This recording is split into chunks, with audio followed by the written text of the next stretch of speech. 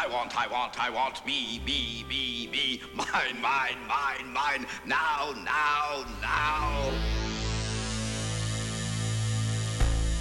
You know you're responsible for what you hear. You know you're responsible for what you hear.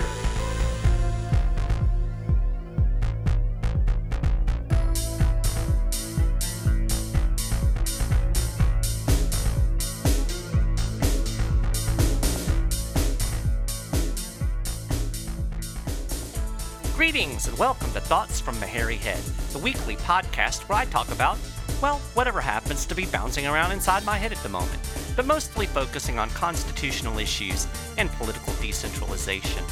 This is episode 57 of Thoughts from the Hairy Head, and I appreciate you tuning in. This week, I'm going to talk about Madison's blueprint to stop federal actions.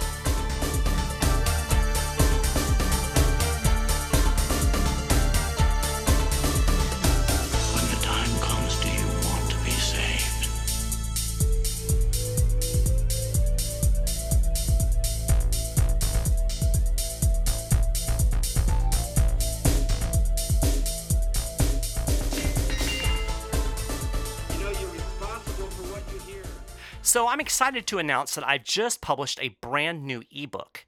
And actually, it's not even available to the general public yet, only to 10th Amendment Center members. But it will be available to everybody here in the near future. And actually, it's going to be the first in a series of books I plan on doing on Thomas Jefferson's letters. And this first volume is Volume 1, The Kentucky and Virginia Resolutions.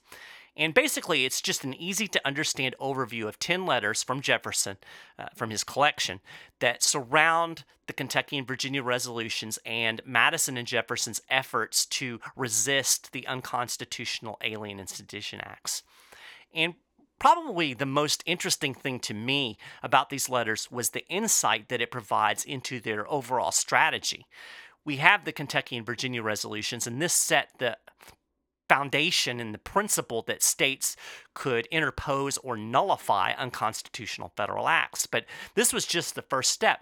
Madison and Jefferson had other plans, and they planned to take it to other levels. And we see that in these letters.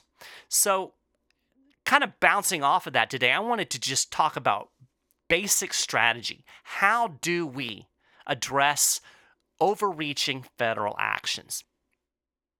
James Madison gave us the blueprint even before the Constitution was ratified. You see, this was a question and an issue during the ratification process. People that were opposed to the Constitution, people that were wary of the new Constitution, were asking the question. And what they were saying, you're telling us that this federal government that you're creating is going to have limited powers. How do we know? What do we do if the federal government oversteps its bounds? What if we do if it exercises powers that aren't in the Constitution? So Madison laid out a blueprint for dealing with this situation in Federalist 46. So what I'm going to do is I'm going to read the relevant passage, and then what we'll do is we'll break it down into the 4 basic steps that Madison suggested. So, in Federalist 46, Madison wrote, "Should an unwarrantable measure of the federal government be unpopular in particular states, which would seldom fail to be the case, or even a warrantable measure be so, which may sometimes be the case, the means of opposition to it are powerful and at hand. The disquietude of the people, the repugnance and perhaps refusal to cooperate with officers of the Union, the frowns of the executive magistracy of the state, the embarrassments created by legislative devices which would often be added on such occasions, would oppose in any state difficulties not to be despised, would form in a large state very serious impediments, and where the sentiments of several adjoining states happen to be in unison, would present obstructions which the federal government would hardly be willing to encounter." Okay, so let's break down Madison's prescription. First off, he said, should an unwarrantable measure. Well, what does Madison mean by unwarrantable? The word literally means unjustifiable. Madison was clearly talking about federal acts with no constitutional justification. But notice something interesting. Madison implies that state governments can even resist a warrantable or justifiable federal act. So this isn't dependent on constitutionality. States have the power to even block constitutional federal acts that just happen to be unpopular or dumb. So what does Madison suggest that states do when the Fed oversteps their authority? Well, oppose it. He says the means of opposition to it are powerful and at hand. These means of opposition he basically broke down into 4 different sections. First, he talks about disquietude of the people. So this would include protests and petitions generated at the grassroots level by everyday people. Madison expected that we would throw a fit when the federal government usurp power. When it does things it's not supposed to do, we should be angry. He even used the word repugnance to describe the displeasure we should feel. Inevitably, disquietude will lead to action, first at the local level, then bubbling up to the state level. So that leads us to the next step, and I think this is the most important part of Madison's blueprint. Refusal to cooperate with the officers of the Union. Non-compliance. This is what we preach every day at the 10th Amendment Center. Just say no. States do not have to implement or enforce any federal acts. And here's the thing. The feds rely on cooperation from state and local governments to do just about everything, as well as individuals. And when enough people simply refuse to comply, they cannot enforce their so-called laws. And the best example of this today is the way all of the states, more than half of the states in the country, have defied federal marijuana prohibition. They've effectively nullified federal marijuana laws by simply refusing to cooperate with them. 3. Madison talks about the frowns of the executive magistracy of the state. Here Madison is envisioning governors formally protesting federal actions. So this not only raises public awareness, executive leadership often leads to the next step, legislative action.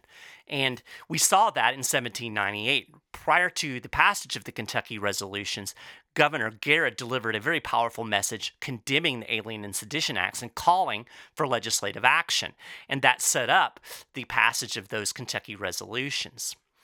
And that leads us to the 4th and final part of Madison's blueprint, legislative devices which would often be added on such occasions. So what exactly does Madison mean by legislative devices? He doesn't really make it clear, but we know they include resolutions, and resolutions are an important first step because they lay out the general principles. It's a great first strategy. It says, hey, this is wrong, and we plan on doing something about it. But resolutions themselves aren't much good unless you take another step or you're willing to take another step. So clearly, legislative devices don't stop at non-binding resolutions.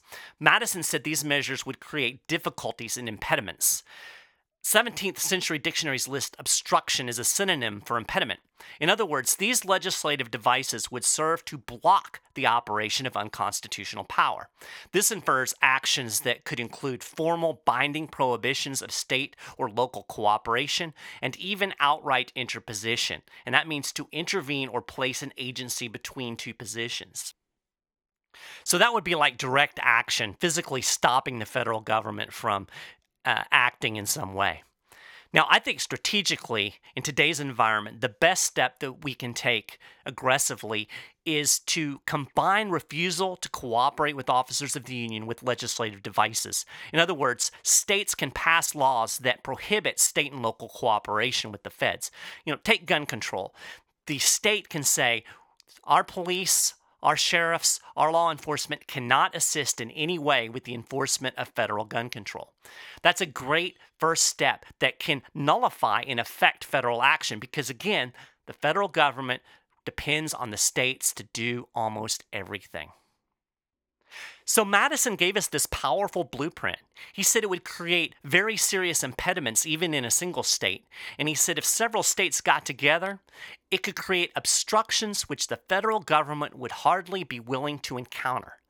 We have a lot of power, but far too many Americans think any resistance to federal authority is some kind of rebellion. We need to recognize the true rebels are the elected officials, the federal bureaucrats, and the functionaries in D.C. who refuse to respect the constitutional limits on their power. It's time for us to take on our proper role in the system and put down this federal rebellion. As Madison said, the means are powerful and at hand. Well, that's it for this episode of Thoughts from Meharry Head. We're another 10 minutes closer to freedom. I really appreciate you listening to the show. If you enjoyed it, do me a favor and spread the word. And feel free to send me any thoughts or ideas at michael.meharry@10thAmendmentCenter.com. And hey, if you haven't subscribed to the podcast, you can head over to iTunes and do it for free. Thanks again for listening, and I'll talk to you next week.